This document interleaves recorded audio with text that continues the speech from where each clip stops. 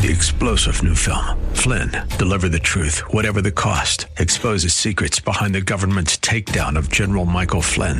Flynn knew what the intel world had been up to. He ordered the first audit of the use of contractors. This set off alarm bells. He told the truth. He was the most dangerous person for Donald Trump to hire. They had to get rid of Flynn. Flynn, Deliver the Truth, Whatever the Cost. Available now. Watch it today. Go to salemnow.com. salemnow.com. If we look to the answer as to why for so many years we achieved so much, prospered as no other people on earth, it was because here in this land we unleashed the energy and individual genius of man to a greater extent than has ever been done before. This great nation will endure as it has endured. Let me assert my firm belief that the only thing we have to fear is fear itself. Freedom and the dignity of the individual have been more available and assured here than in any other place on earth. You are about to embark upon the great crusade toward which we have striven these many months. The eyes of the world are upon you. The hopes and prayers of liberty-loving people everywhere march with you. We're not, as some would have us believe, doomed to an inevitable decline.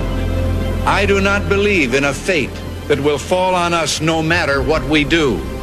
I do believe in a fate that will fall on us if we do nothing. And so, my fellow Americans, ask not what your country can do for you. Ask what you can do for your country. From every mountainside, let freedom ring, and if America is to be a great nation, this must become true. So let freedom ring.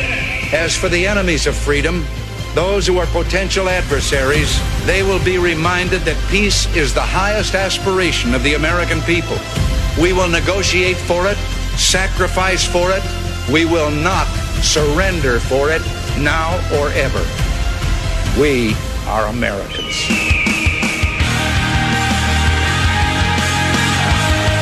This is Always Right Radio on AM 1420. The Answer. Here's your host, Bob Frantz. Yes, indeed. Good morning. 8 minutes after the hour of 9 o'clock on a Wednesday, the 17th morning of the 8th month of the year of our Lord 2022. Uh-oh. There's that song again.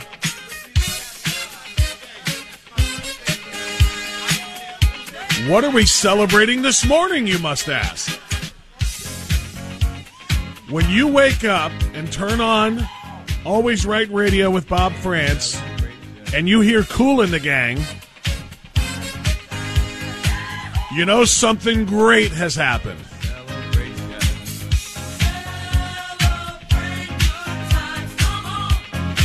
And indeed, last night,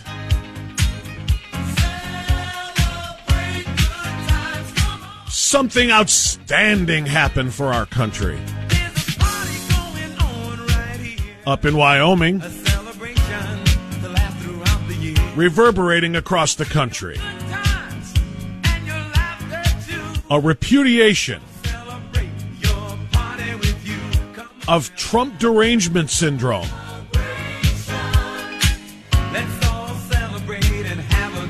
That exists within the Republican Party.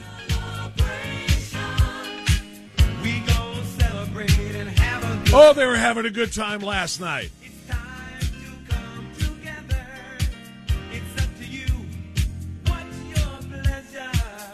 Particularly in Harriet Hageman's camp. They were having a good time there.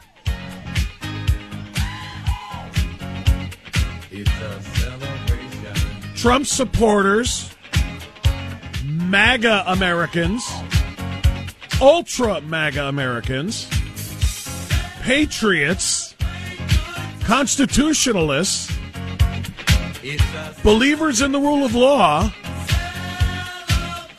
opponents of political targeting by federal agencies like the FBI,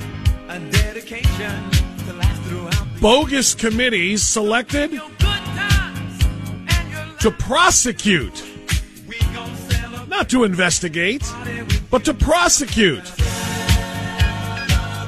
a former president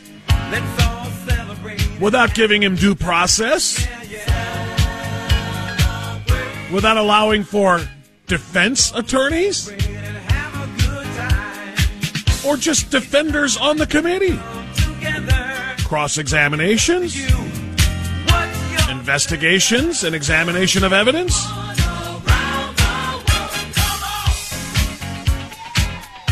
Anybody who opposes that is celebrating this morning. There is a cancer within the GOP. There is a political cancer.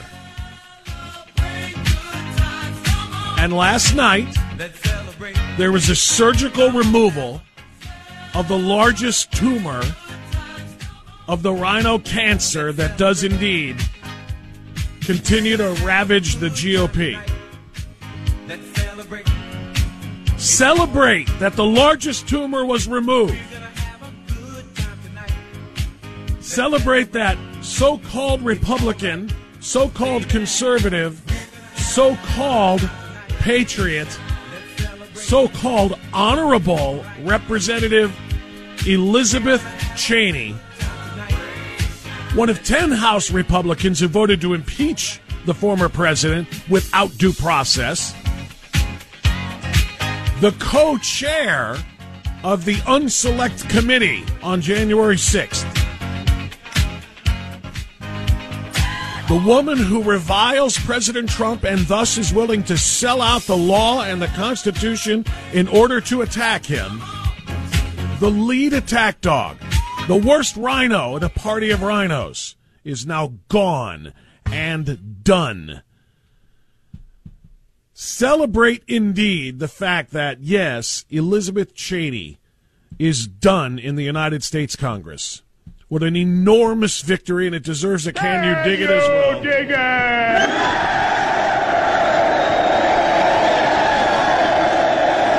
Harriet Hageman, who is the Trump-endorsed candidate in that Wyoming primary, she had roughly a 20-point lead for virtually the entire summer, really going back to the spring when the entire select committee took off. But she had around a 20-point lead most of the way through. And if you didn't think that would quite hold up, you kind of figured at least enough of a margin would hold up to knock Liz Cheney out of Congress. But it didn't just hold up. The 20-point lead did not hold up. It doubled. Liz Cheney lost that race by over 40 points. 40. 4-0. Count them. 38, 39, 40. Simply astounding.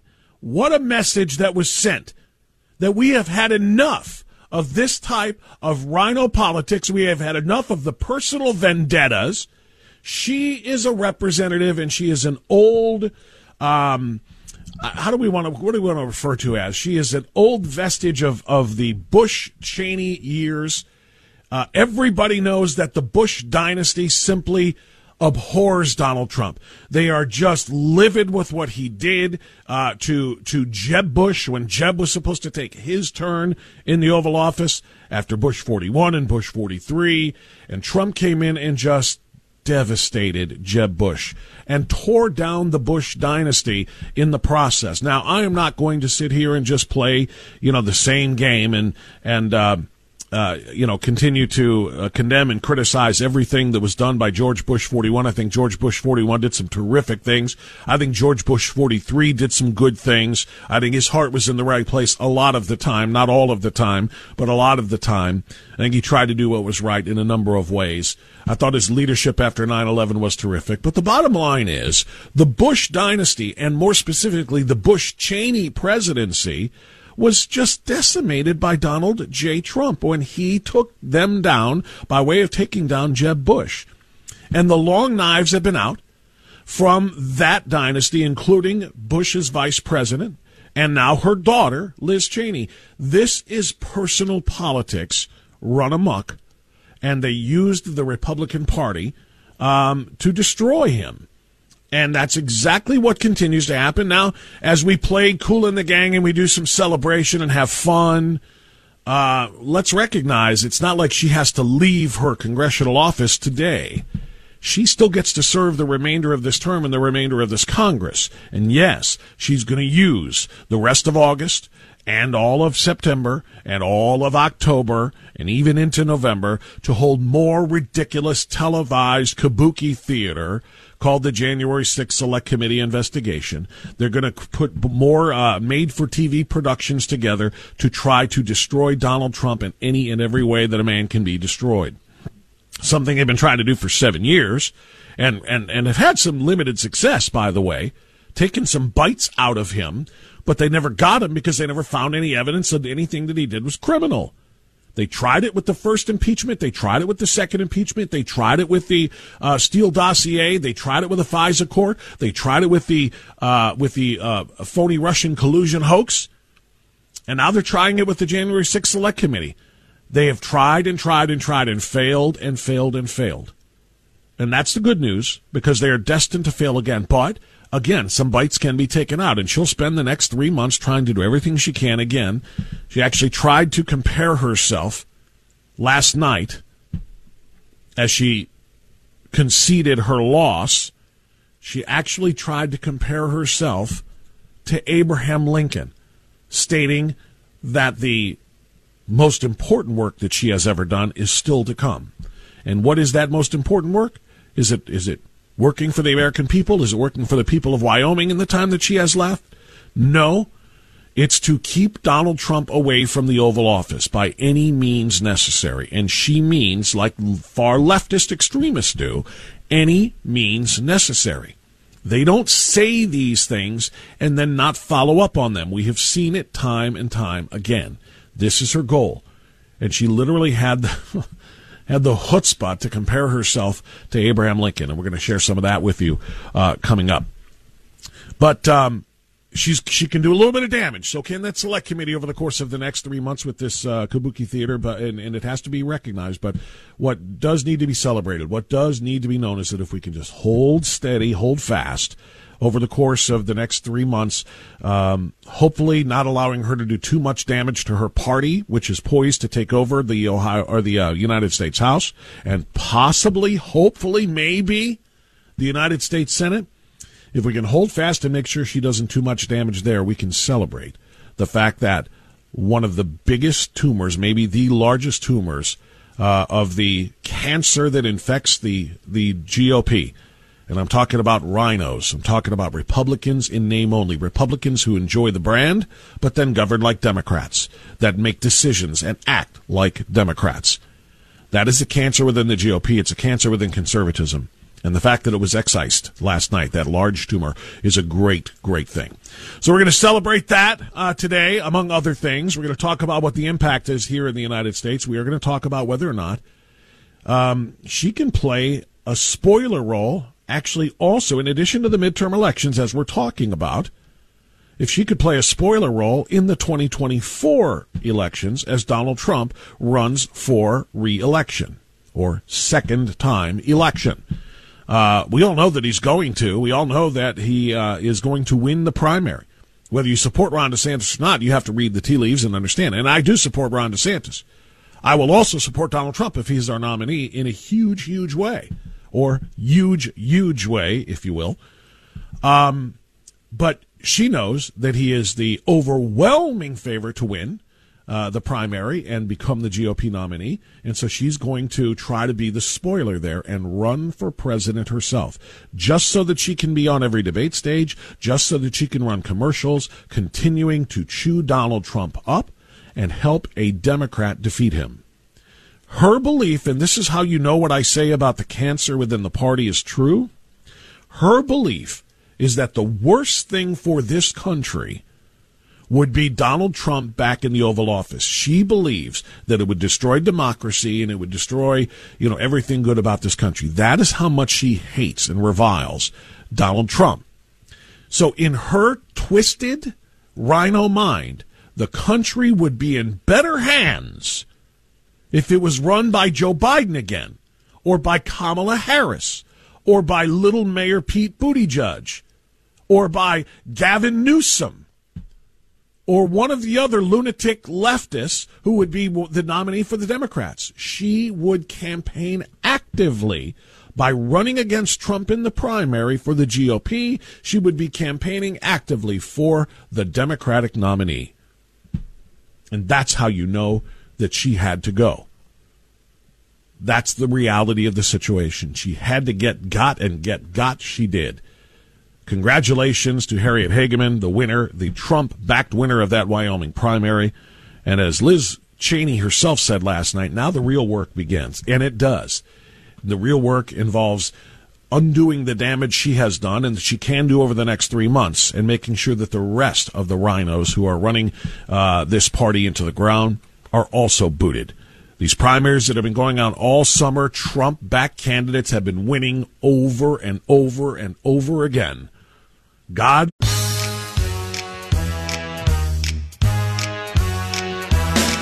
Hit the road, Jack, and don't you come back no more, no more, no more, no more. Hit the road, Jack, Liz. and don't you come back no more. Yeah, we got to correct that. What you say? Play that, it makes sense. Liz. Don't you come back no more, no more. I hope I'm not overstating it. I feel like probably most of the people within the sound of my voice right now agree with me that this is a celebratory moment.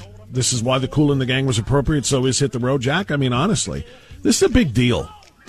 She has been as Democrat extremist as any Democrat has ever been, or at least in the last 10 years. She has been as or more extreme than Liz Warren, Kamala Harris, socialist AOC, socialist Bernie Sanders. She has been as extreme left as any of them. And she still had that R after her name. So it's extraordinarily important in my estimation. It's extraordinarily important that we understand how big it is that the people of Wyoming rose up, and by such an overwhelming amount too. Overwhelming amount. Ran her out. That is a terrific thing for the American people and for the people of Wyoming. All right, as promised, let's go ahead and do our Pledge of Allegiance. Patriots, please rise. Sorry about the delay in this, but we had a little fun in the first segment. If you would rise and face your flag if you have one. If you're driving, you do not have to rise, and you don't have to face a flag unless you really went over and above, as some people have, and taped a picture of the flag to their dashboard, which I absolutely love. The first person who thought of that told me they actually took a U.S. postage stamp with the flag on it and stuck the stamp to the radio or to the dash, because they're always in the car whenever we do the pledge, and they want to make sure they're facing one as they put their hand on their heart and say this pledge. That's wonderful. So regardless of how you're doing it, go ahead and let's do this pledge together. If you are a Liz Cheney supporter, if you believe she is Abraham Lincoln, if you believe that the Biden signing yesterday of the Inflation Production Act is going to actually help Americans, you don't have any earthly idea what this flag is anyway, so you're exempted from the request to pledge allegiance to it. Go ahead and take a knee next to your favorite ex-quarterback instead. For the rest of us, I pledge allegiance to the flag of the United States of America and to the republic for which it stands, one nation, under God, indivisible, with liberty and justice for all. Now, if you can stomach this after saying the Pledge of Allegiance, this is the clip I was referring to from her concession speech last night. Try not to drive off the road. The great and original champion of our party, Abraham Lincoln, was defeated in elections for the Senate and the House before he won the most important election of all. Lincoln ultimately prevailed, he saved our Union, and he defined our obligation as Americans for all of history. Speaking at Gettysburg of the great task remaining before us, Lincoln said that we here highly resolve that these dead shall not have died in vain, that this nation, under God, shall have a new birth of freedom, and that government of the people, by the people, and for the people shall not perish from this earth. As we meet here tonight, that remains our greatest and most important task. Allow me to channel Lloyd Benson for just a moment, if I may. Congresswoman Cheney I knew Abraham Lincoln. Abraham Lincoln was a friend of mine. Miss Cheney, you are no Abraham Lincoln.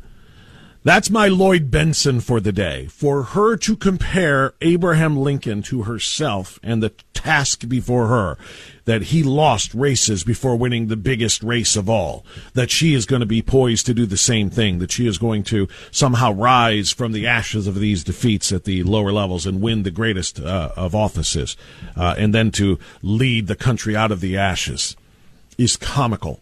It is comical. It is, quite frankly, a little bit embarrassing. If she had any shame or pride, she would be embarrassed by that, but she doesn't. So she actually thinks this was a good speech last night and thinks this was a good move.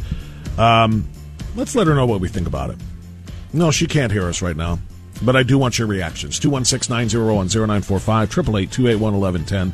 Always Right Radio, AM 1420, The Answer.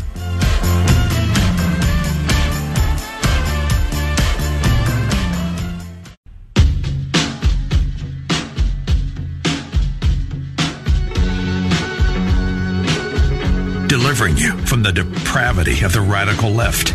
Always Right Radio with Bob Frantz on The Answer. Well, again, I have not had an opportunity to even see or hear what she had to say because I've been kind of focused on what's going on here. It doesn't surprise me that she would revert to those same old talking points because that's really in large part what got her defeated. She's not focusing on Wyoming. She's not focusing on our issues. She's still focusing on an obsession about President Trump. And the citizens of Wyoming, the voters of Wyoming, sent a very loud message tonight. We have spoken, and that is not what we are interested in terms of our lone congressional representative. Wyoming is entitled to have a representative that represents our interests, that listens to us, that addresses our issues. That isn't Liz Cheney, and the fact that that's where she went back to with her speech tonight, I think demonstrates that she really isn't listening to Wyoming now. She hasn't for quite some time, and that's why we needed to replace her. We need to have a representative in Wyoming who listens to us. That's the victorious Harriet Hageman, the victor in the race against Liz Cheney. She is the Trump-backed candidate, or was the Trump-backed candidate, and obviously that was a huge, huge statement of the win. My question to you is, am I or are we overstating the significance of this victory? I don't think I am, and I don't think we are. I think it may feel that way because it was expected, because the margin in the polling in the last several months was 20 points or higher. And the fact that you won by 40 is really astounding, really. But I think most people saw the loss coming. Many of us did. And so therefore it's like, yeah, come on, let's not overplay it.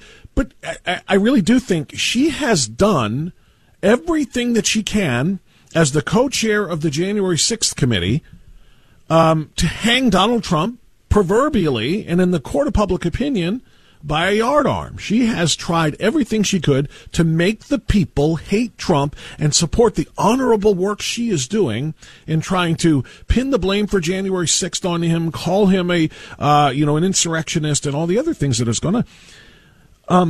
Given the gravity of everything that she has done for the American people to watch it, and particularly the Republicans who vote in her in Wyoming, to watch all of that, to look at the evidence, and that's in air quotes, look at the evidence, listen to the testimonies and so on and so forth, and to look at that and say, not a chance, get out.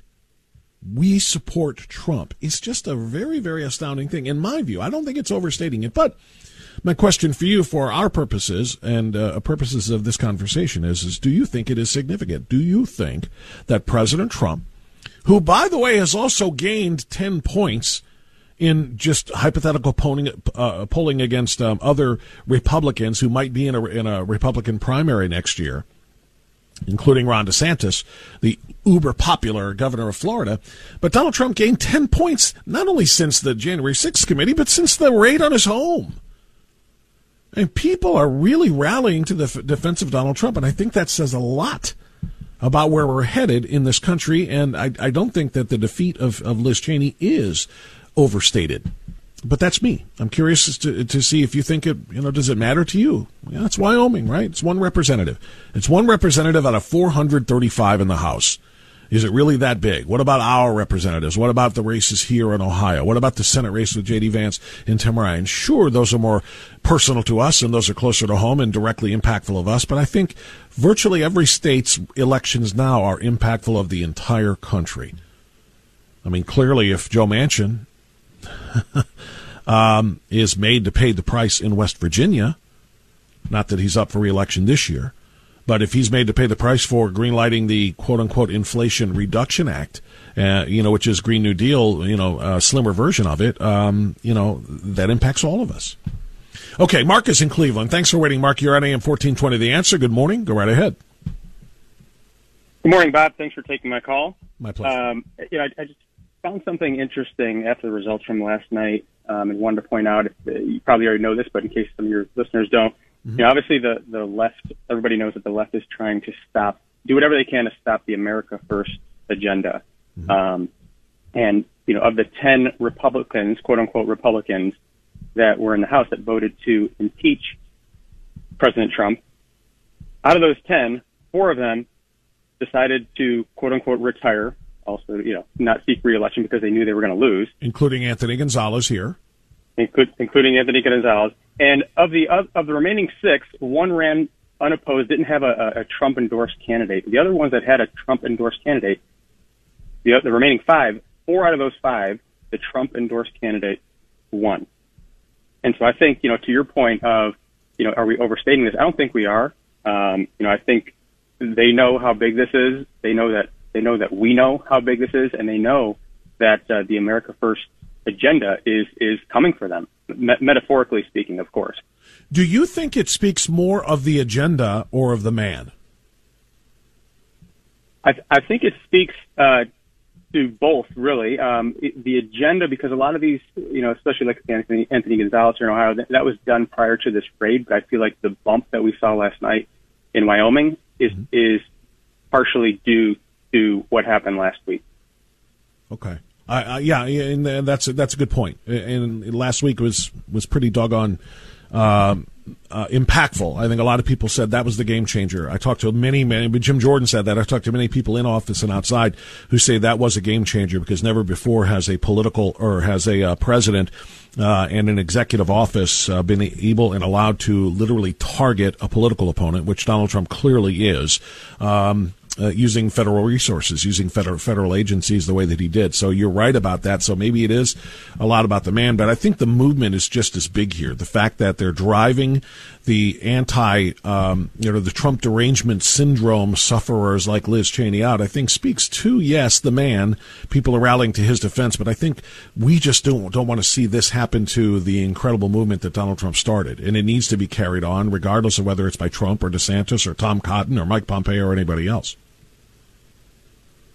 Exactly. And I know for myself, and I know a lot of other people who are, in a similar boat to you, where prior to last week, I was more in the camp of, love what Trump did, love what he started, but would love to see DeSantis kind of take that banner and then run with it and expand on it. But then after last week, I'm like, you know what? I hope he just comes back and blows the door off him. Yeah, there's an element to this that does. It makes me just want him to get his revenge, if you will, because it's revenge for all of us, because we cannot stand to see this kind of thing done to anybody, much less somebody who, while being, kind of an abrasive personality, no doubt about it, just got things done for the American people that we have all seen undone by Joe Biden, and we need to give him a chance to go back to where we were. So, and thank you for the call. Great conversation. I enjoyed it very much. Thank you, Mark. But let me say this. As a follow-up, though, there's got to be a point, and maybe there doesn't, but I believe that there's got to be a point where Donald Trump realizes he could generate even more support for himself. He could just run away with everything. Even moderates would love him if he would just censor himself a little bit, hide just a tiny bit of the, I don't want to say narcissism as if it's a negative thing, because I think all super successful politicians and celebrities and athletes have a degree of narcissism that regular people don't. because if you don't think you're great, you can't achieve at the highest levels. You have to think you're really highly of yourself, so there's an element of narcissism. But President Trump's is different because of the way he expresses it. And I think there is a segment of the population that is looking for a reason to come around to Trump, to root for Trump because of what they're doing to him. I think one thing that almost all Americans probably agree, that America loves an underdog. Don't we love an underdog? I mean, in the movies, going back to Rocky, the down and out, pug from Philly who gets a chance at the greatest championship of the world, but the almost unbeatable, Apollo Creed stands in his way, and you're just rooting for Rocky. I mean, you could sit there and list movies and storylines and even real life stories where we just root for the underdog. Again, another sports metaphor is this what happened when a whole bunch of college kids got together after practicing for like a month and beat the most feared professional team in the history of hockey back in 1980 when the U.S. Olympic hockey team beat the Russians, the Soviets. I mean, it's just like, wow. I mean, the underdog thing is real.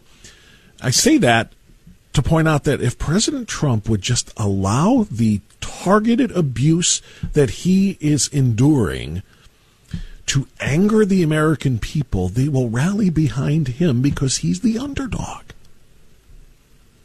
Do you know what I mean? When you see what I have described as these January 6th hearings as 9 federal prosecutors trying one man on countless charges with 0 defense attorneys allowed to intervene and cross-examine witnesses and cross-analyze evidence and present contravening narratives. When you see that, when you see an entire entity of power all coming down on one man and not allowing him to even defend himself, that guy becomes the underdog. That guy becomes the one you're rooting for because you know what? Nobody should have to endure this. Publicly, no less. On television. Hiring television producers to create the trial and make it as viewable on TV and enjoyable and as appreciative on TV for viewers as possible to make sure they get just as much damage as they can possibly do to this guy. That guy's the underdog. When they raid his home just 2 months after they subpoenaed him for documents, and he cooperated and complied with the subpoena and gave them everything they asked for and more. And then they raid his home anyway to again embarrass him, to make him look like a criminal. He becomes the underdog. If he just sits back, closes his mouth a little bit, shows a little bit of humility, I think he becomes the underdog and becomes almost unbeatable. I mean, so powerful, but instead, he went out onto Trump's Truth Social last night, where I am as well. Find me there at Always Right WHK, and blasted Cheney, and called her a fool, and called her spiteful, and this rebuke of the Unselect Committee of Political Hacks and Thugs. Let me call them political hacks and thugs, Mr. President. Let Tucker Carlson call them political hacks and thugs. Let Brian Kilmeade and Sean Hannity and Dennis Prager and Sebastian Gorka, let us call Liz Cheney all the things we want to call Liz Cheney. You sit back and play the role of the underdog who is being unfairly attacked, unjustly prosecuted, and let the people see you as the victim. And watch how fast they come around to you. We're talking about moderates and those who maybe like him for what he has done but don't like his personality. Show a little bit of a humble personality, one of humility, one of, can you believe they're doing this to me? Let the rest of us take them down. You just sit there and look innocent, which you are, and like I said, look humble and show some humility and watch how people rally behind the underdog. I firmly believe that. But his comments on Truth Social, Liz Cheney's uninspiring concession speech in front of a very tiny crowd in the great state of Wyoming focused on her belief that the 2020 presidential election was not, despite massive and conclusive evidence to the contrary, rigged and stolen. It was that it was, and that's not even counting the fact that many election changes in numerous states were not approved by state legislatures, an absolute must. Liz Cheney is a fool who played right into the hands of those who want to destroy our country. All of that stuff is true, but don't say it. Let me say it. Let people like me in all 50 states say it. Let people with massive national audiences and microphones and platforms and television cameras say it for you. Make yourself look a lot better in the process. That's my belief. Tell me, if you think I'm off base and you think he's right to just go and do full Trump, then that's cool too. Let me know what you think. 216-901-0945. All right, 9:55. Let's get a few more phone calls in before the top of the hour. Remember, we are guest-free until 11:10, so if you don't get on this hour, stay there. We'll get you on at the top of the next one. Let's go to Calogero in Lakewood. Calogero on line 3. You're on AM 1420. The Answer. Go ahead. Oh, happy day, Bob. How you doing, sir? Good. How are you? I'm fantastic. It's a huge day, not just for Wyoming, but I think for the country. Go ahead. Not my original comment, but I have to say I agree probably 98% with what you said about Trump. At the same time, I have to say people didn't agree with him as much as they did. Liz Cheney would still have a job next year. Yeah, that's true. Regarding her, like you, I almost threw up I partially did throw up in my mouth last night when she invoked Abraham Lincoln. And the only thing is, I don't remember Abraham Lincoln losing by almost 40 points in his congressional bid. I also don't remember him running around to Democrats saying, "Please vote for me so my losses aren't that bad," before his election for his congressional bid. And then, as far as she goes, I just got a Fox News thing this morning that she's starting some new anti-Trump group. Does that mean she's going to be resigning her position on the January 6th committee because it's a direct conflict of interest? But you know what she will do with that super PAC that she is starting. She'll just make sure that she does not join it until January when she's out of office. Yeah, that's what happens with me and you think logically, I guess. Yeah, I know. But no, you're right. And by the way, you obviously just haven't been reading the right history books there, of course. Of course. When you get the history books as they're being rewritten right now by liberals and people like Liz Cheney, I'm sure later on you will find out that Abraham Lincoln did all of those things. Of course. Hey, have a good rest of your morning, Bob. Enjoy. Thank you, Calogero. Appreciate the call. Let's go to Bob in Medina next. Hi, Bob. Go ahead, sir. Let me get you on speakerphone. Yes, sir. Thank you for that. Okay. Yeah, sure. You mentioned Donald Trump, and that's a whole different subject. But I totally agree with you. He's his own worst enemy. I mean, even now. But anyways, Liz Cheney. Couple weeks ago, and here's the deal: we need more. And I'm not trying to blow smoke at you, Bob. But we need more Bob Francis up there when giving interviews. That's why a lot of people, a lot of these politicians and all that won't take your interviews because you have the tough questions. Case in point, a few weeks ago, Liz Cheney was being interviewed by Brett Baer. And she's pretty, how should I say, intimidating, politically speaking, and, stands her ground. And she really handed Brett, his lunch. He had no follow-up questions, nothing other than she mocked him for saying, "Oh, you don't think this is a big deal?" Da da da da da. And Brett, and he goes, and Fox is like that. And Brett was like, so defensive. Oh, I'm just saying, instead of just popping her, with the, counterpunching these people, because that's what they need. They need to be counterpunched and they need to be knocked out. And that's from the words of the late great Rush Limbaugh. They're no friend. There's no compromise with these people. You can't. But listen, I agree with you, Bob. I agree with you 100%. And thank you for the phone call. I really do. And I take great pride in the way I interview people, particularly people like that who are adversarial. I do. But I also can tell you the reason why other people don't. Because they get them back. And if you're Brett Baer, you want to get these people back for ratings. You want them back again and again and again, and so they won't challenge them. I'll challenge somebody knowing sometimes they'll never come back because they don't want to answer those follow-up questions again. And that's the big difference. Thanks so much for the call. Great conversation in the first hour. Let's duplicate it and improve upon it in the second hour. Coming up.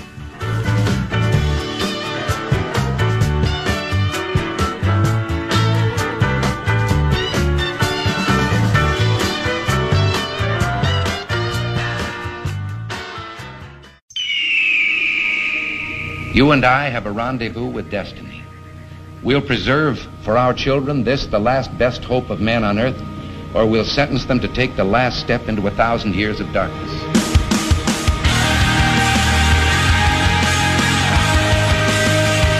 Welcome to Always Right Radio with Bob Frantz on AM 1420. The Answer. 8 minutes after 10 o'clock. Hour number 2 is underway on this Wednesday edition of Always Right Radio, AM 1420. The Answer. Good morning. 17th morning of the 8th month, year of our Lord 2022. It's a good day for the Republican Party. It's a good day for the Americans, the United States. Let me redo that. For the people of the United States of America. And it's a good day for Trump supporters because Liz Cheney, the spectacularly failed primary candidate to hold on to her own seat in the state of Wyoming, is now done. She is out of Congress. She will be there for the remainder of this term, obviously, the next 3 months. But she is done. She can wreak no more havoc. Unless, of course, she decides to run for president in 2024, not with a snowball's chance in hell of winning, but to be a spoiler and a thorn in the side of President Trump, the only other damage she can do. So that's a good thing. What I want to know, as I kind of talked about off the cuff last half hour, is if you think President Trump is playing this right. He wants to be president again. This is not in dispute. This is very, very, very obvious to everyone. It was obvious to me over a year ago when I interviewed him when he came to Wellington.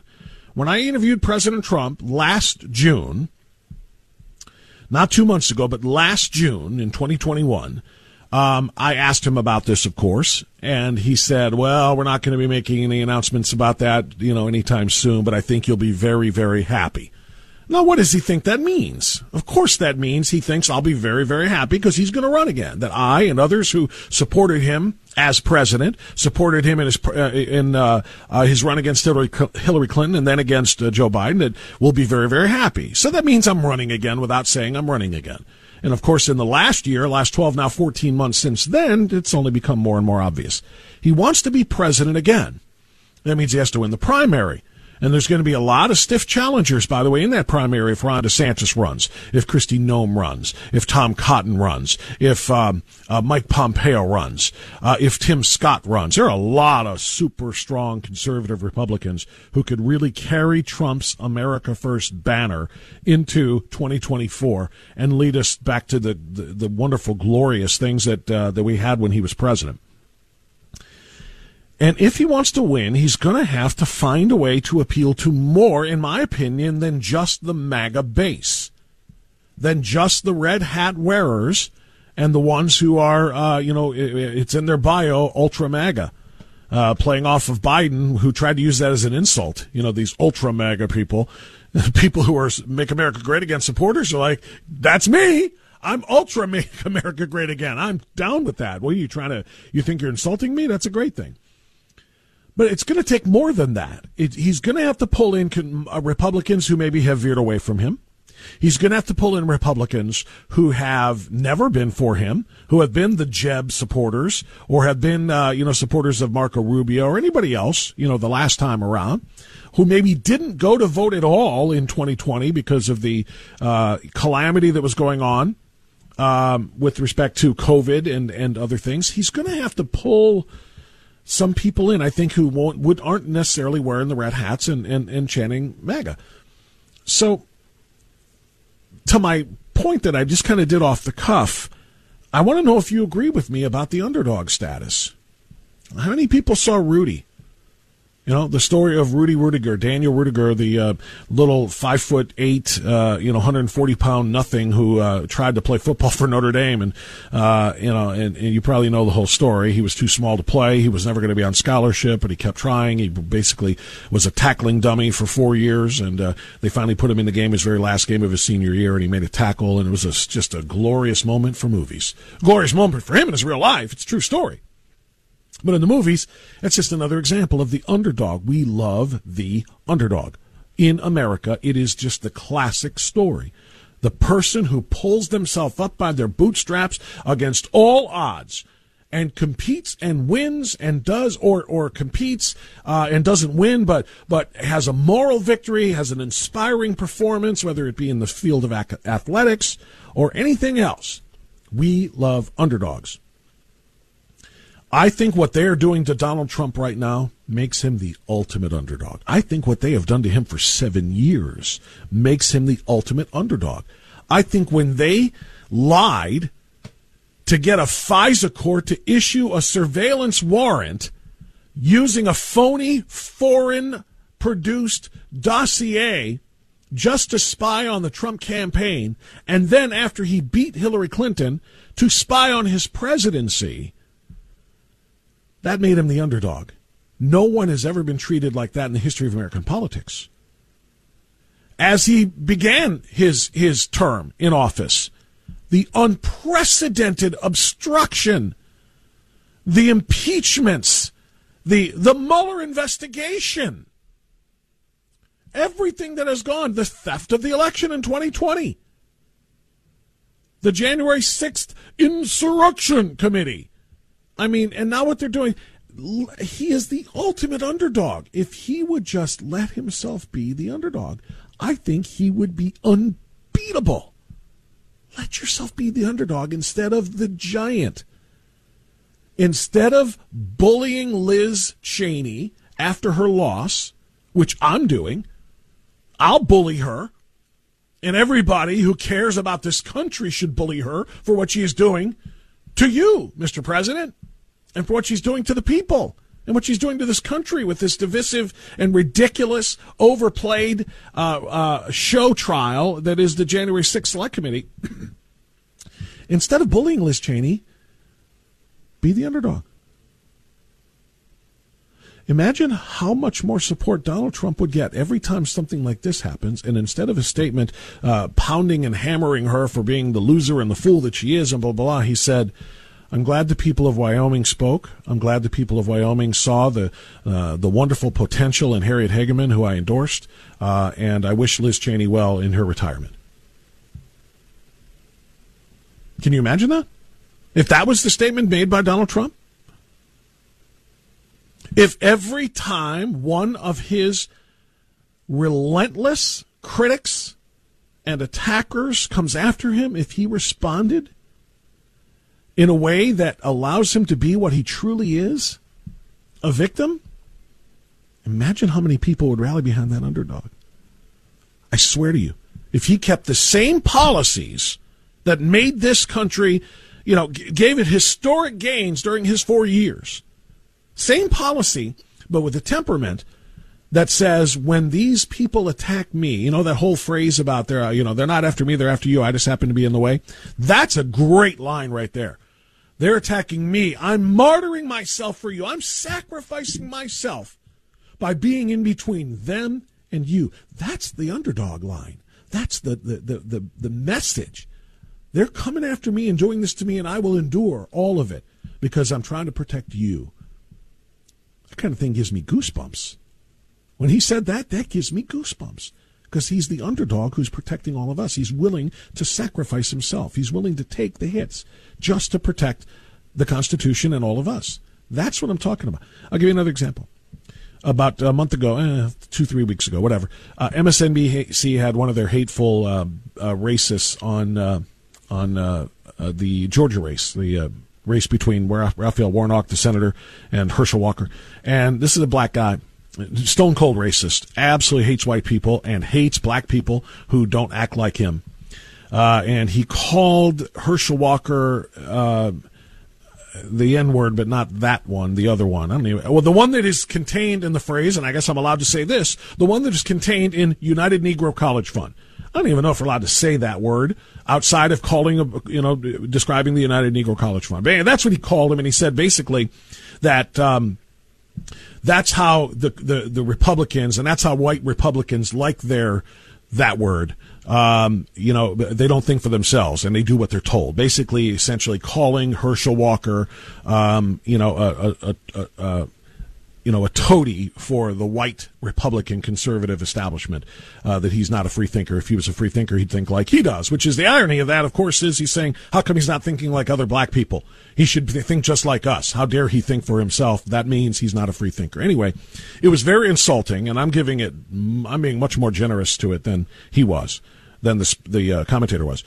But it was very insulting when he called him that N-word and so forth. And Herschel Walker, did he respond in kind? No. Herschel Walker's response was, yes, I heard that, and I'm going to keep him in my prayers. He is very, very lost and needs prayers. Oh, my gosh. I, kind of melted. I was like, I love you, Herschel. You take an enemy like that who's being as vicious and vitriolic and hateful as this guy was, and you say, I'm going to pray for him while I continue to do what I believe is right for me, for my party, for my people of my state of Georgia, and for the people of the United States of America. Please vote for Herschel Walker in 2022. That's just phenomenal. You let the bully be the bully and be embarrassed for trying to harm such an honorable, peaceful man. That could be Donald Trump. With everything Liz Cheney is doing to him and everybody else, that could be Donald Trump. And America would rally behind that underdog. That's my thought. Or do you like Donald Trump coming out there with both guns blazing at all times? That's the question. Sally is in Berea next. Hi, Sally. Thanks for waiting. You're on AM 1420, The Answer. Go ahead. Hi, Bob. I do agree with you. I think Trump would be better served with less focus on bullying and personalities and more focus on just what he wants to do, and all the unconstitutional tactics that have been occurring, not only to him in the raid on his home, but the homes of other Trump supporters, seizing their cell phones and using strong-arm tactics with them when it wasn't necessary, and the lack of due process with different court cases or hearings, or trying to say that people are traitors because they want to question the results of an election when other elections have been scrutinized ongoing. And that was okay, but now, because of Trump derangement syndrome, it's not. People are pilloried because of that. So I think he'd be better off just focusing on the issues. Sally, I think you said that very well, and I completely concur, and thank you so much for the phone call. The difficulty here, if you're President Trump, is, the old adage about a leopard can't change its spots kind of a thing, is that Donald Trump has been that, I don't want to say it in a negative way, I don't want to say that bully, because there's bullying, which is a horrific way, and then there's bullying, which is meaning I'm a strong man, I'm an alpha, I'm not a beta, I'm going to tell you the way it is, and whether you like it or not, boom. That's been his entire MO for his entire life, and it has made him a billionaire many times over in the world of real estate and in the world of entertainment and so forth. So he really only knows one way to be. And as it pertains to the presidency, remember, he was a giant bully, again, in the right way, I think, that won him the election against all odds, against Ted Cruz and against Marco Rubio, Jeb Bush, and the whole crew from 2016. So, and he allowed him to beat Hillary Clinton. So the tactics like that have worked in the past. And so asking him or his handlers to tell him to change that now probably is going to be a big waste of time, because it's just not who he is and what he is. But I think the successful man, the successful person, recognizes when past tactics have been successful, they should be repeated if the past circumstances are repeated as well.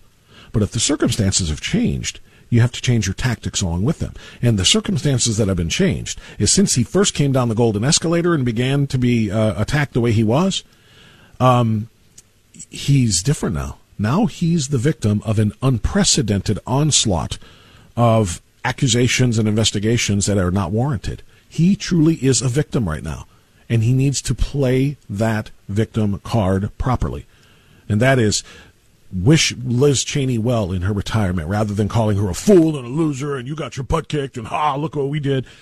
Play it right and pull more people into the tent or under the tent. And I think he would be unbeatable. I really do. But it's hard to ask that old dog to learn new tricks. Tanya's in Akron. Hi, Tanya. Go ahead. Hey, Bob. Hey, Tanya. I think that I hear. Can you hear me? Yep, I got you. Okay. So I think that you're right. He needs to change some of his conversation. But I think that is a dog he can't use. We're trying to teach an old dog. But I think the old dog by dogs around him. When he first ran, Tanya, repeat that. Hey, Tanya, your phone glitched. I heard you say about old dogs, and then it cut out on me. Finish that line. I think that you have to we're at a point where he's an old dog trying to teach him new tricks, but he's an old dog that has trust issues. A lot of people out here that are now on the Trump bandwagon were not on the Trump bandwagon, and they got on the Trump bandwagon not because of his personality, because of how he was able to deliver and execute. I believe that we need someone like another Rush that was always on his bandwagon. And I think Greg Gentford would be great because we need to bring humor. No one thinks of Republicans as being funny and being able to be sarcastic and everything. We need to be that, and we need you and everyone else to just be dogmatic, beat them up when you need to beat them up, but be the cheerleader when you need to be the cheerleader. And Republicans, as a black American, y'all ain't got it. And we need that, because when you sit down and really talk to someone after you stop mentioning Trump's name, they agree at 100%. But the minute you bring up Trump's name, they want to bring up everything they have heard on MSNBC or all the other trashy news reporters, because they get away with talking about them, and we listen to Fox, and they're all nice and polite and don't kick back. We have to start doing it too. We have to go out there and defend them. That is a very good point about Trump's words, and you've seen a lot of these man on the street type of interviews where reporters will go out there and say, what do you think of this? And then they'll repeat something that's a tremendous idea that's great for America, and they say, I like that, and then they say, do you know who said it? And they say no, and say Donald Trump, and they're like, I don't like it anymore. And likewise, they'll repeat a bunch of Joe Biden's racist statements and say, what do you think of this statement right here that President Trump made? And they would listen to it and say, I know he's a stone-cold racist. And then the reporter says, it was actually Joe Biden who said that. And then they walk away. They don't want to be interviewed anymore. So it's true. And thank you, Tanya, for the call. It is true. We do have to be careful and bludgeon them when they need to be bludgeoned over everything they do, and hopefully let Donald Trump not have to be the bad guy, not let him have to be the heavy. As I said before, and I'll say it again, President Trump, play the victim in this case, because it's not a role you have to study for. You truly are being victimized. You are. Let us fight back for you. Let us drop the hammer. Let us do it on TV. Let us do it on the radio. Let us do it online. Let us do it in the op-eds. Let's let everybody else hammer the Democrats for their disgusting, deceptive, duplicitous treatment of you and of the rest of us, while you sit back and be what you truly are, and that is the victim. There will be a time for you to stand up for yourself, but you do it in the right way, and I think you can't be beaten. 1026, right back. Always Right Radio.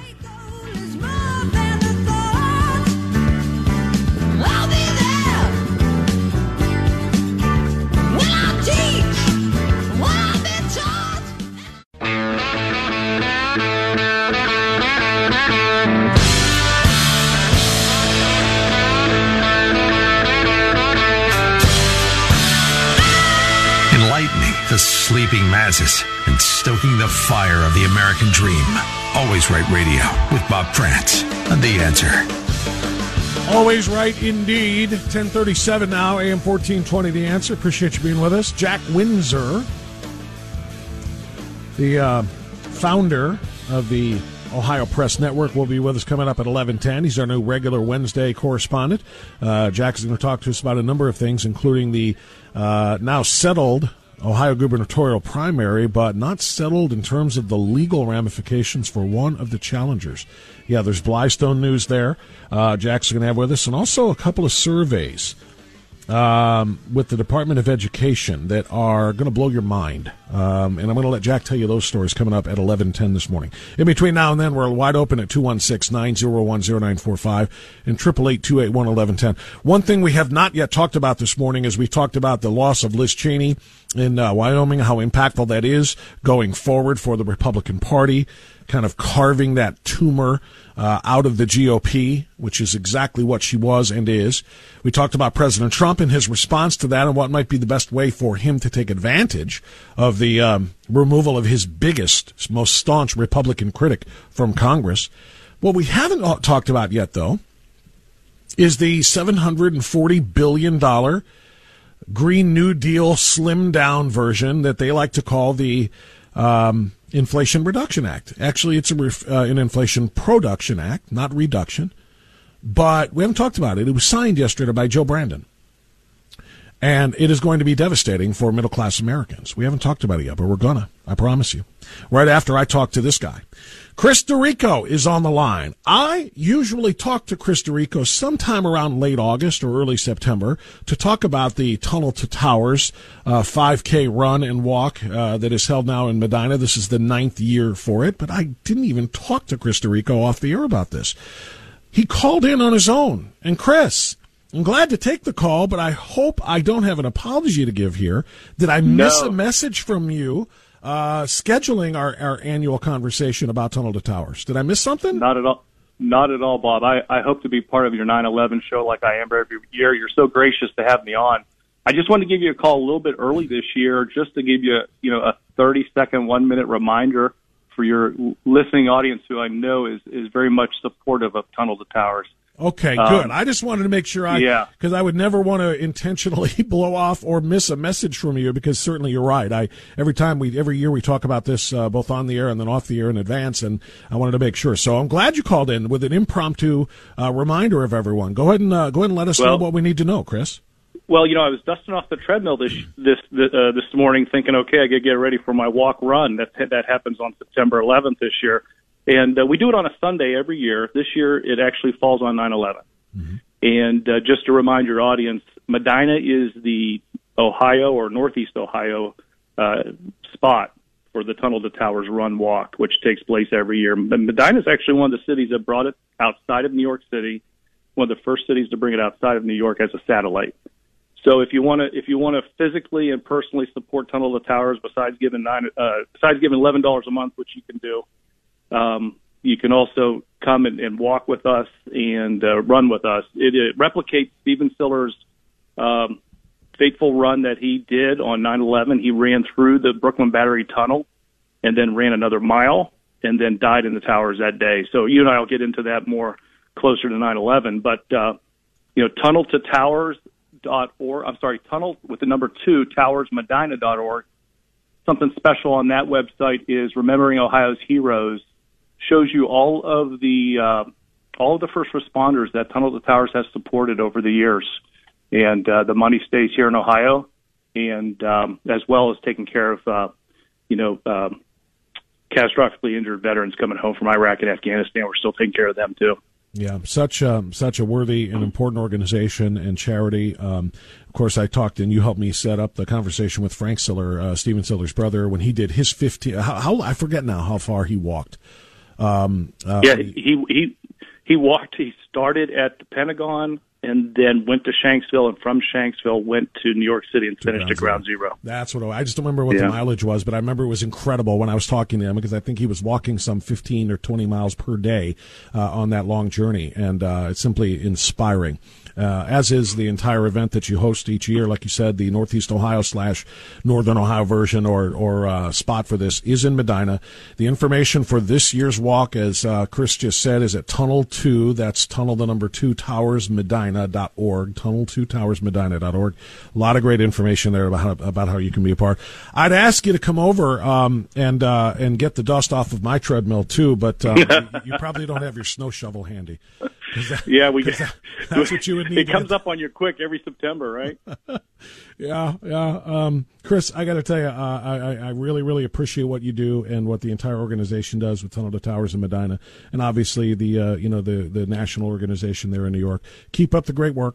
Always appreciate the chance to talk to you. We will talk in more depth and talk about Stephen's story as we get closer to 9/11. And then, of course, we hope to get as many people out there running and or walking on September 11th, Sunday, September 11th in Medina. So we look forward to that.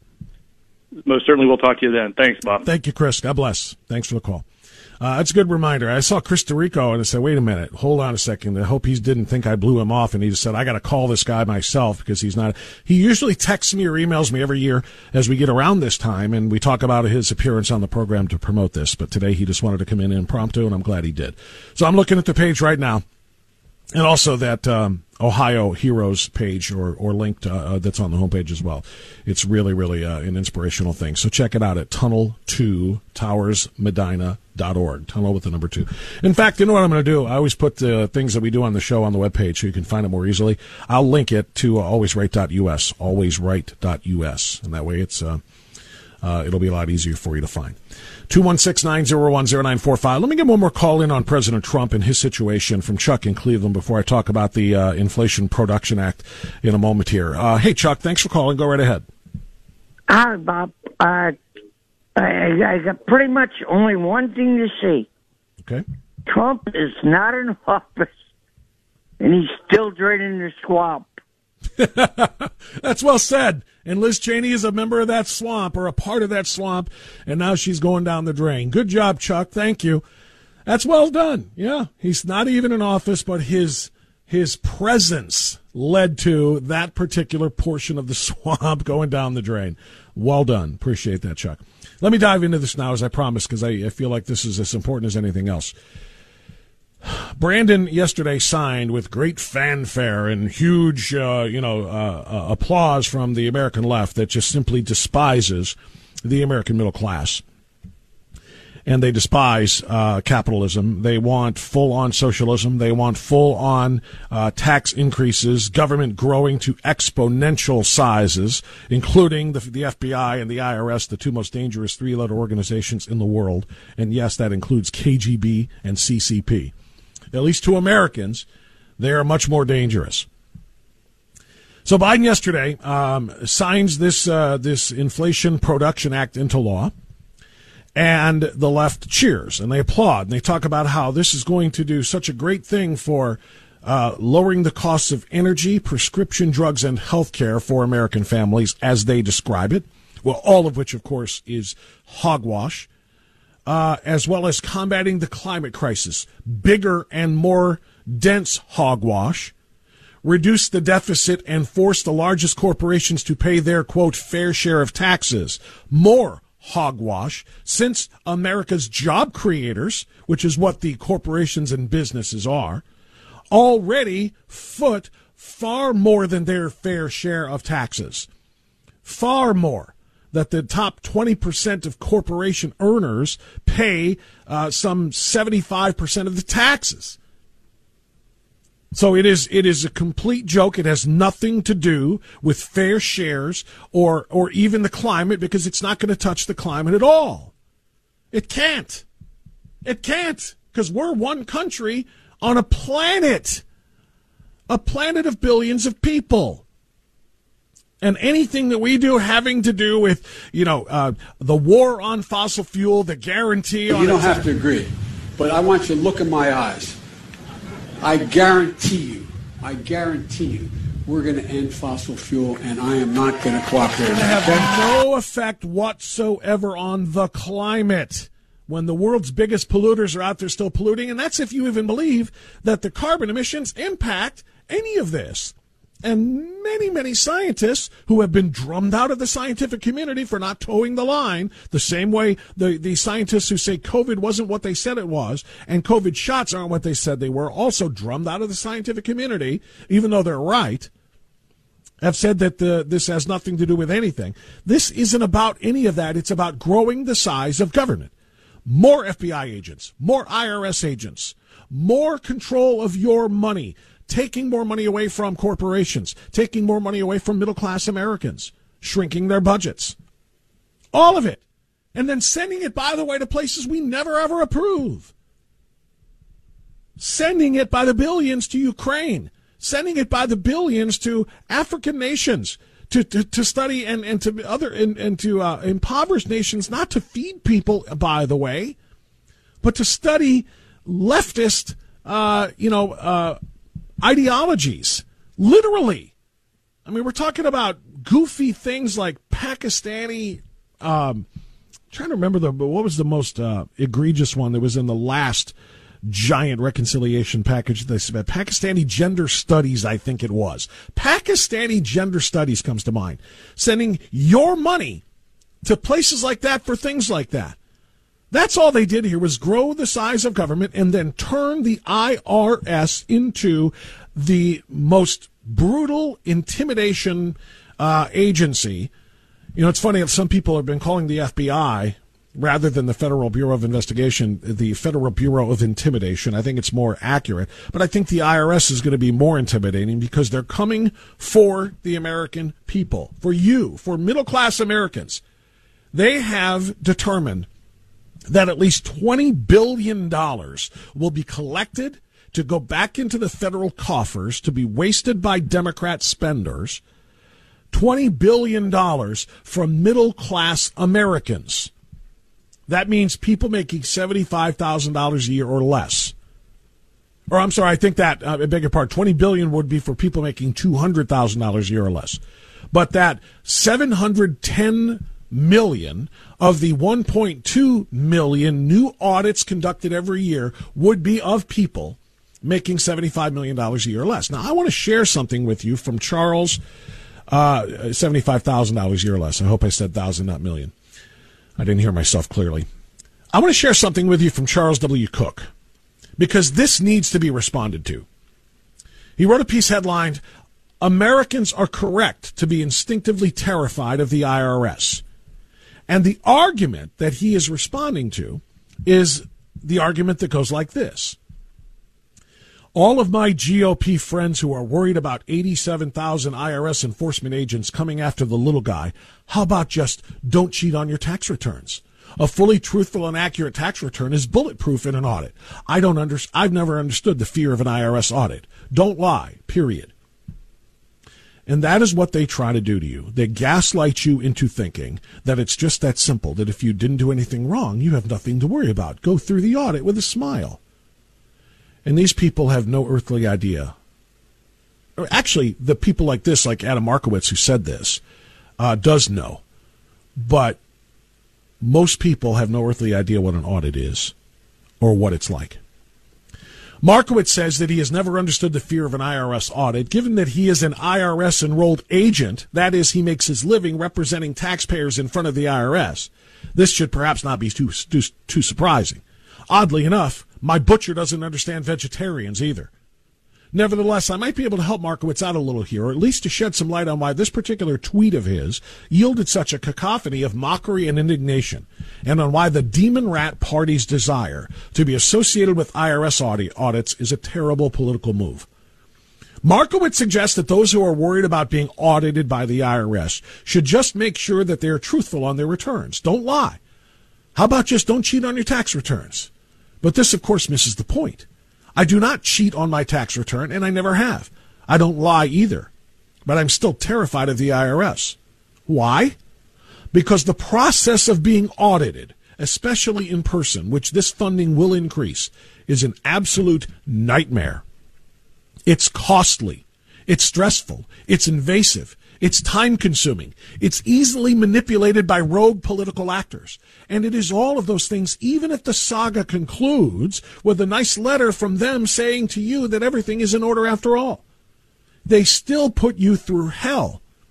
And most of the time through a very, very expensive bill that you are going to have to use to hire some tax agency, tax audit agency, or lawyer to represent you in, even if you did nothing wrong. One suspects that in any other circumstances, this would be intuitively obvious. Suppose that somehow tomorrow, the FBI, not the IRS, but the FBI announced that it intended to begin auditing millions of people to find out if they had committed any federal crimes. Because that's what an audit is for the IRS. They don't know if you've committed any crimes, but they're just going to dig inside your life to see if you committed any tax crimes. without any just cause whatsoever. So suppose, this is what Charles W. Cook writes, that the FBI announced it intended to begin auditing millions of people to find out if you had committed any federal crimes. Would Markowitz and fellow demon rats respond to this news by shrugging and saying, just don't lie? And if you haven't broken any laws, who cares? I suspect people would not say that's okay. And they'd be absolutely right to decline to do so.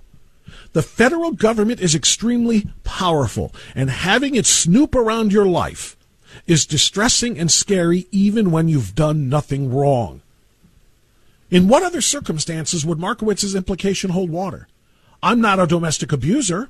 Should I therefore not care if the government wants to put cameras around my house to see if I'm committing any domestic abuse? I haven't murdered anyone. Should I therefore not care if the local police wants to open a homicide investigation into me to look inside my life to see if I've ever been in a situation where a murder happened and I was nearby?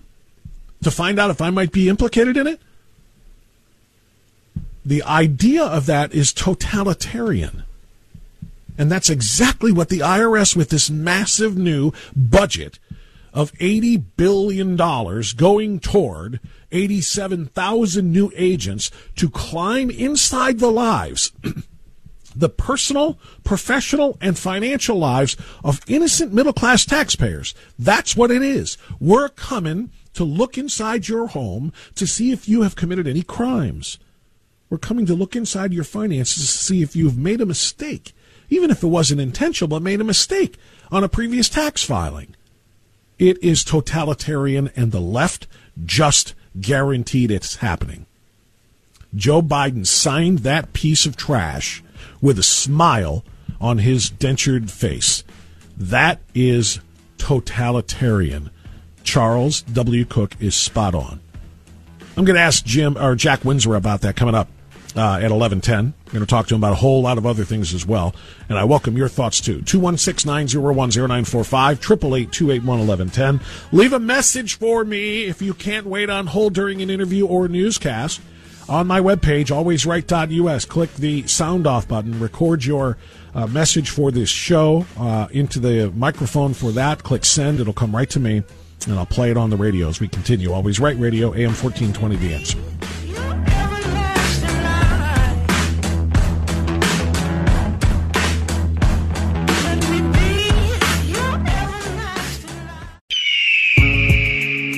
You and I know and do not believe that life is so dear and peace so sweet as to be purchased at the price of chains and slavery.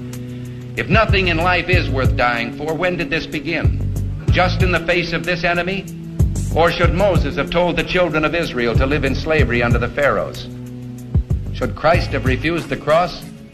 Should the patriots at Concord Bridge have thrown down their guns and refused to fire the shot heard round the world? The martyrs of history were not fools.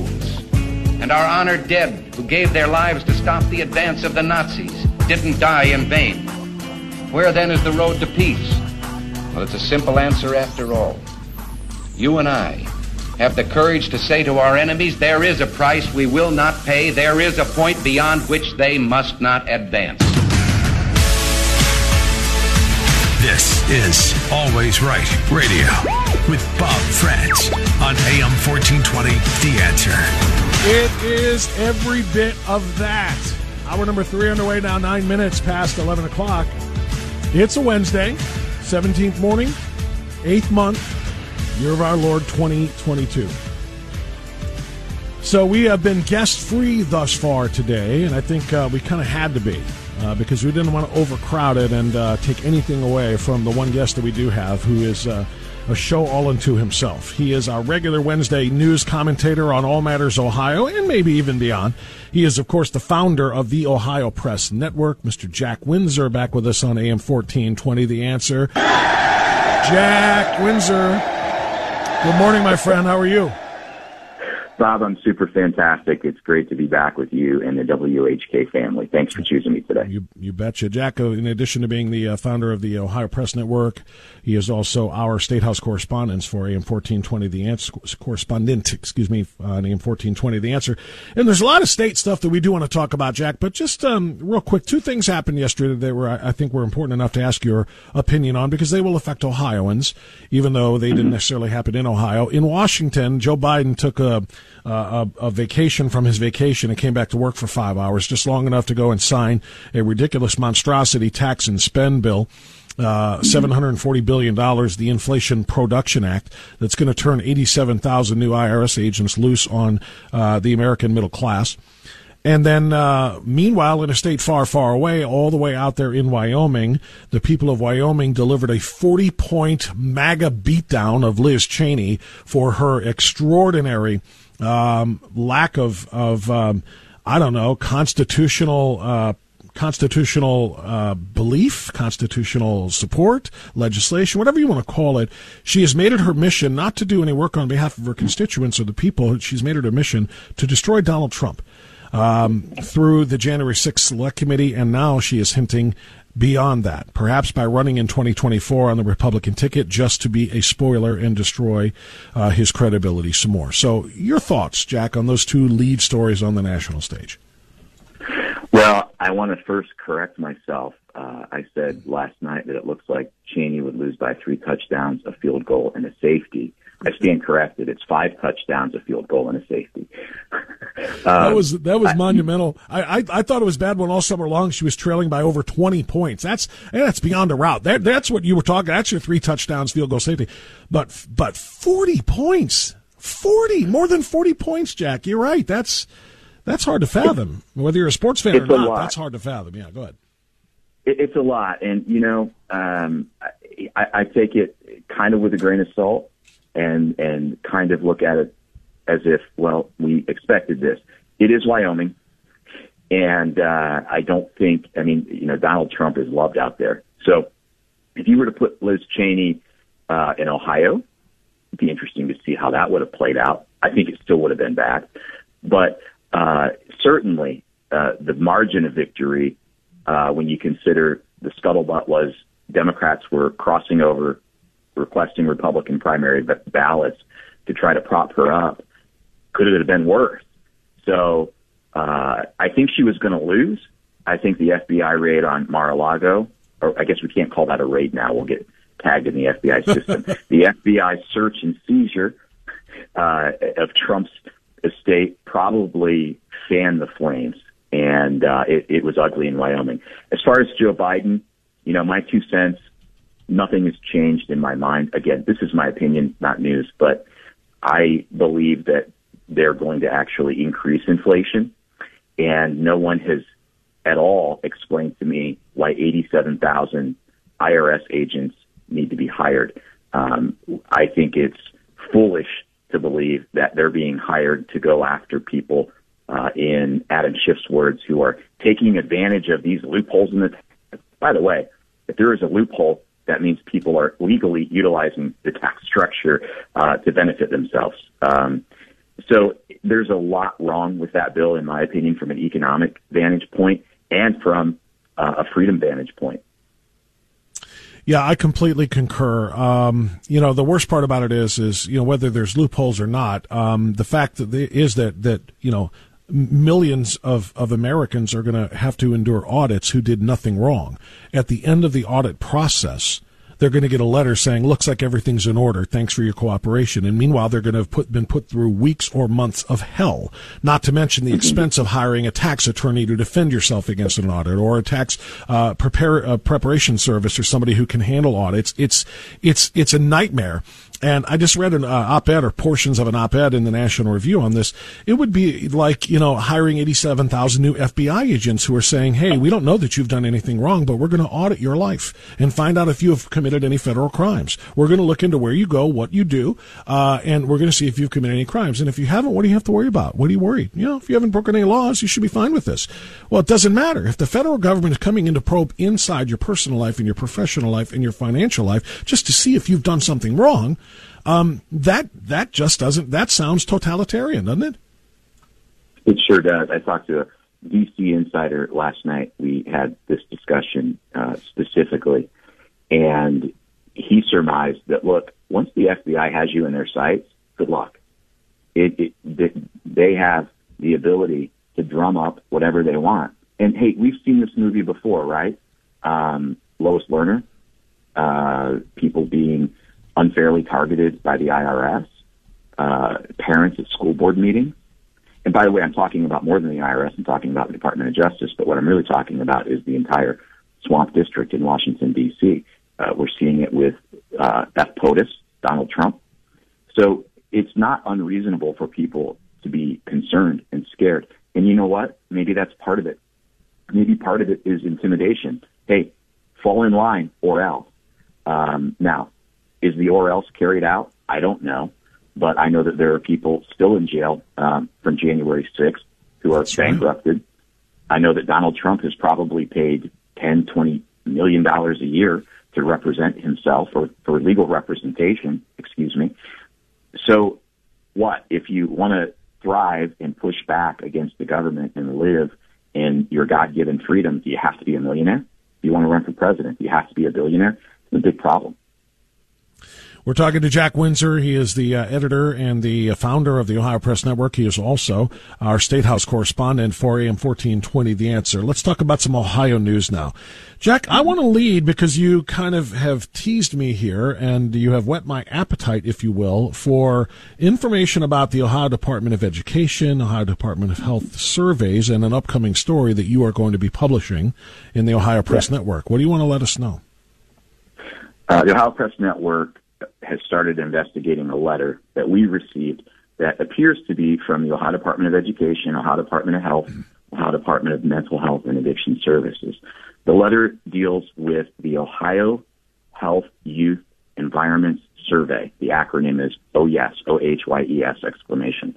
Now, in the letter from Department of Education Superintendent Stephanie Siddons, Department of Health Director Bruce Vanderhoff, and Lori Chris at the Department of Mental and Addiction Services, public officials are promoting the free, voluntary, and web-based survey for students in grades 7 through 12.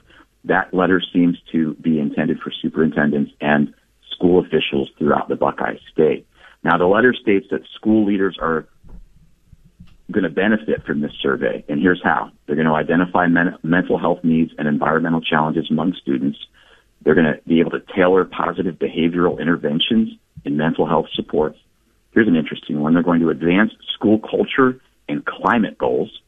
They're going to make strategic use of student wellness and success funds. And they're going to be able to partner with local mental health and health organizations to improve student health. The letter contains a link to a sample survey. Now, when you're ready, I can read you some of the questions from that sample survey. If you're ready I do want you to do that, and I am ready, except to ask once again, or not once again, but to ask this. The survey is intended for students? Yes, the survey, so there's a letter that we're in receipt of that appears to be intended for superintendents and school officials.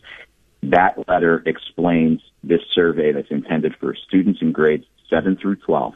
Now, it touts the survey as being voluntary and free, and only taking about 35 minutes, and it's web-based.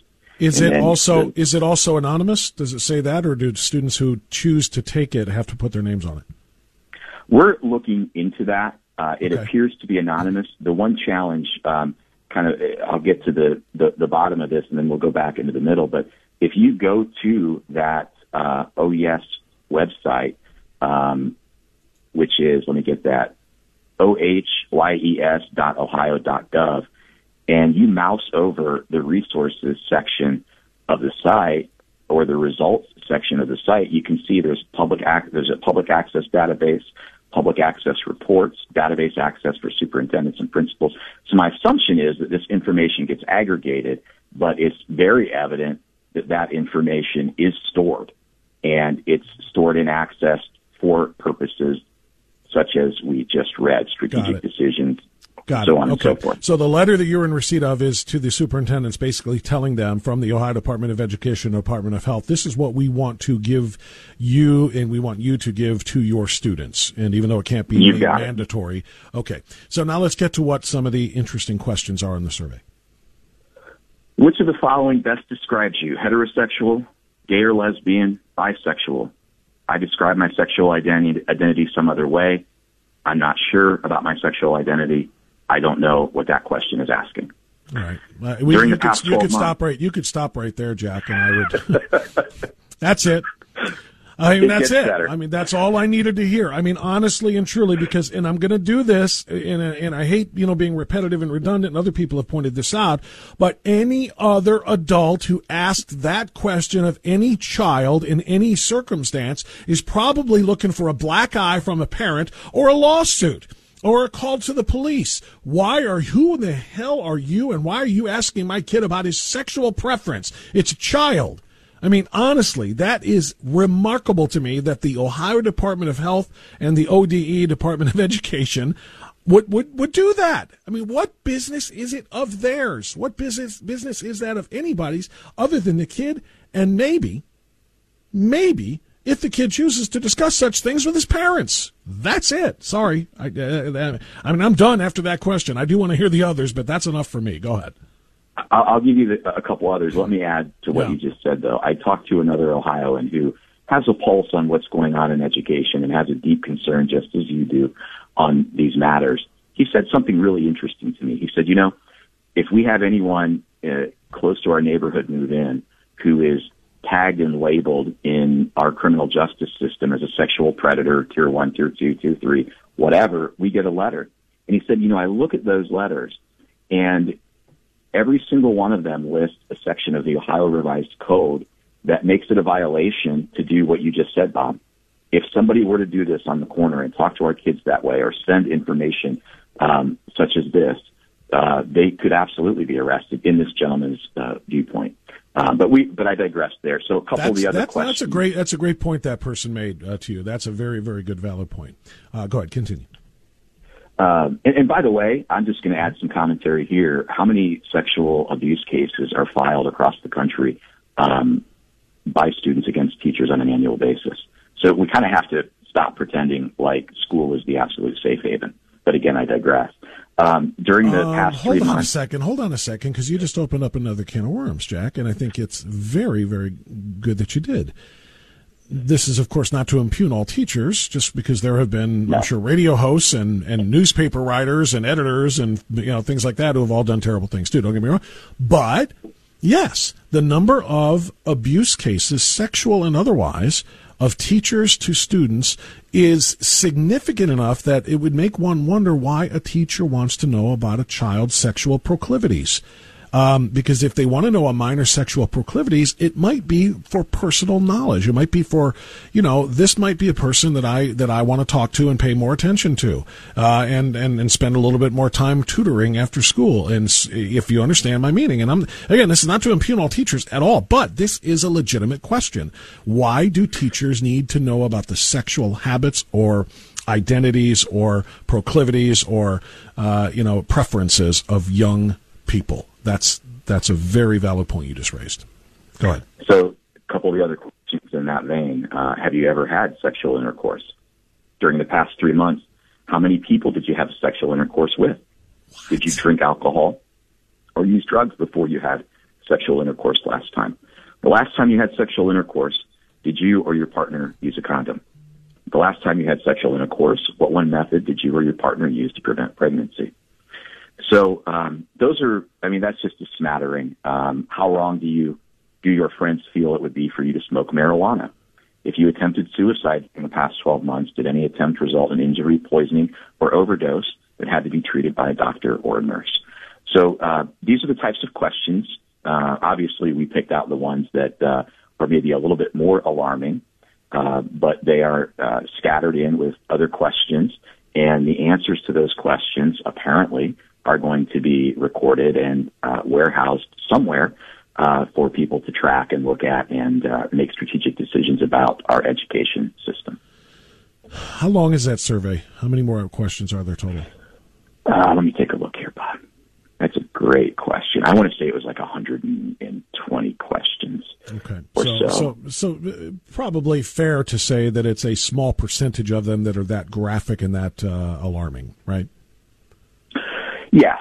Okay. Yes. And that doesn't matter, by the way, because if one of them was asked, any one of those to me would be enough for me to be, if I'm a parent and this was sent to my kid, I would be at a board meeting or in a superintendent's office with smoke coming out of my ears immediately. So it doesn't have to be a small percentage. If it's even one, it's too many. Now, here's my question is, what do they hope to gain from this? What does the Department of Health and the Department of Education hope to gain from this? Because you just said it's from 7th grade through 12th graders. Now, I taught 7th grade for 6 years, and I taught high school actually for 1 year before moving into radio. And I can tell you one thing that is just immutably true, particularly among the boys. They see anything with the word sex in it, the clown show begins. They are going to answer those questions with as funny of responses as they can possibly think of, just to screw with the system, because it's what they do. They'll probably get on FaceTime with each other and say, let's take it together, and you put this and I'll put that, and so on and so forth. We're talking about immature kids, which is the reason why, by the way, we cannot go acting with permanency on the identities or the phases or whatever that immature kids go through in terms of blockers or surgeries or what other people call gender affirming care, which end up being devastating for so many of these kids who are just going through phases. But so the question remains, what I started there with, Jack, is what do they hope to learn from this with a bunch of kids who can anonymously answer these any way they want? Well, look, I'm going to give you two answers, and I don't know that learning is necessarily the end goal. We just went through 2 years of the state's COVID response, where we had all kinds of data that was published to a website, and we couldn't agree on what that information stated, and certainly couldn't agree on the policies that should have been made from that information. So it, to me, becomes an arrow in the quiver of people trying to fire public policy suggestions. It wasn't long ago, I think it was Senator Josh Hawley in a Senate hearing was talking to a Biden-appointed attorney about transgender issues. And if you remember that exchange, I think you may have seen it, we may have talked about it. He was asking questions about whether a male could have a baby or not have a baby, and immediately was met with defensiveness and essentially said that he was spewing hate rhetoric and that his type of questioning was going to increase the suicide level that was already prevalent among students that identified as transgender. So it becomes a data mining exercise in my mind. Now, the letter would say to you that it helps make strategic use of student wellness funds and partner with mental health organizations. But it also says things like advanced school culture and climate goals. What does that mean? And why is my child a cog in that? Why is my child's information becoming part of what seems to be a political operation in our public schools? Those are all very, very good questions that deserve answers that I suspect we're never going to get. But it is voluntary. It is not something the kids have to do, but I'm very, very curious, as you just said, about what the goals are. And maybe the answer isn't to learn anything, but maybe the answer is to develop new policies and directives that are going to potentially negatively impact students. Crazy story. Jack Windsor is the editor and the founder of the Ohio Press Network. Jack, I know you've also got a story coming on Blystone, the latest on the hat, so we're looking forward to that. He faces some legal troubles after his failed run for the GOP nod in the primary for the governor's race, so we'll look forward to that. Keep up the great work on the Ohio Press Network. Thanks for the update on this, and we'll talk to you again next week. Thanks, Bob. Have a great day. Thank you, Jack. Jack Windsor joining us. It's 11:30 almost. Coming up to news here. We've got time for a couple of phone calls on the other side. If you want to respond to anything you just heard, we'll take them. On Always Right Radio, AM 1420, The Answer.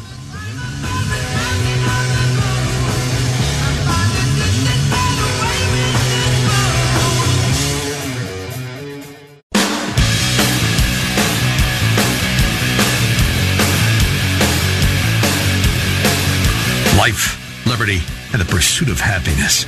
Always Right Radio with Bob Frantz on The Answer.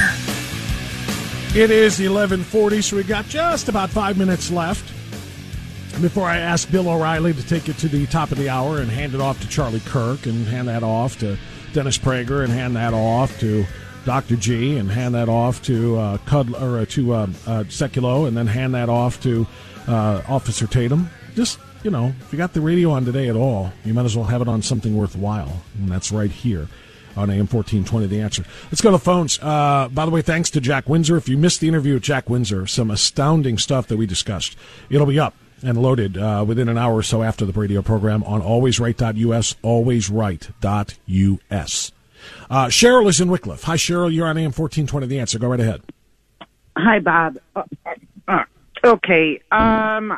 We spoke before about these surveys for children. Mm-hmm. Those questions were by far about the sex. The sex questions were on a survey back in 2001 given by Search Institute for why 156 questions, none of your business questions, posed on the children to be taken. This time around, Jack had said this is voluntary. Now, how is it voluntary, and are the parents allowed to see the survey before their children decide they want to take that survey? And Jamie Callender, State Representative Jamie Callender, also sits on the State Board of Education, and he knew about that survey back in 2001, and he's very familiar with me. Now, parents should be outraged by this, because if it's starting in a school in southern Ohio, it's coming to a school near you in all counties. Well, the fact that it was distributed by the Ohio Department of Education and the Ohio Department of Health, I guess combined, according to what Jack said, it would indicate, it's going to be distributed all over the state. It's going to be that down. It's not just going to be there. That just might be the first one to receive it, or the first one that, went to a reporter and wanted to expose this. But it's probably in the hands of all Ohio superintendents by now. Well, parents should be outraged. Now, I'm a grandparent now, but when my kids took that attitudes and behavior survey, that's exactly what it was called in 2001. And don't be surprised if the U.S. Department of Education has their hands involved in this also. People need to do their homework.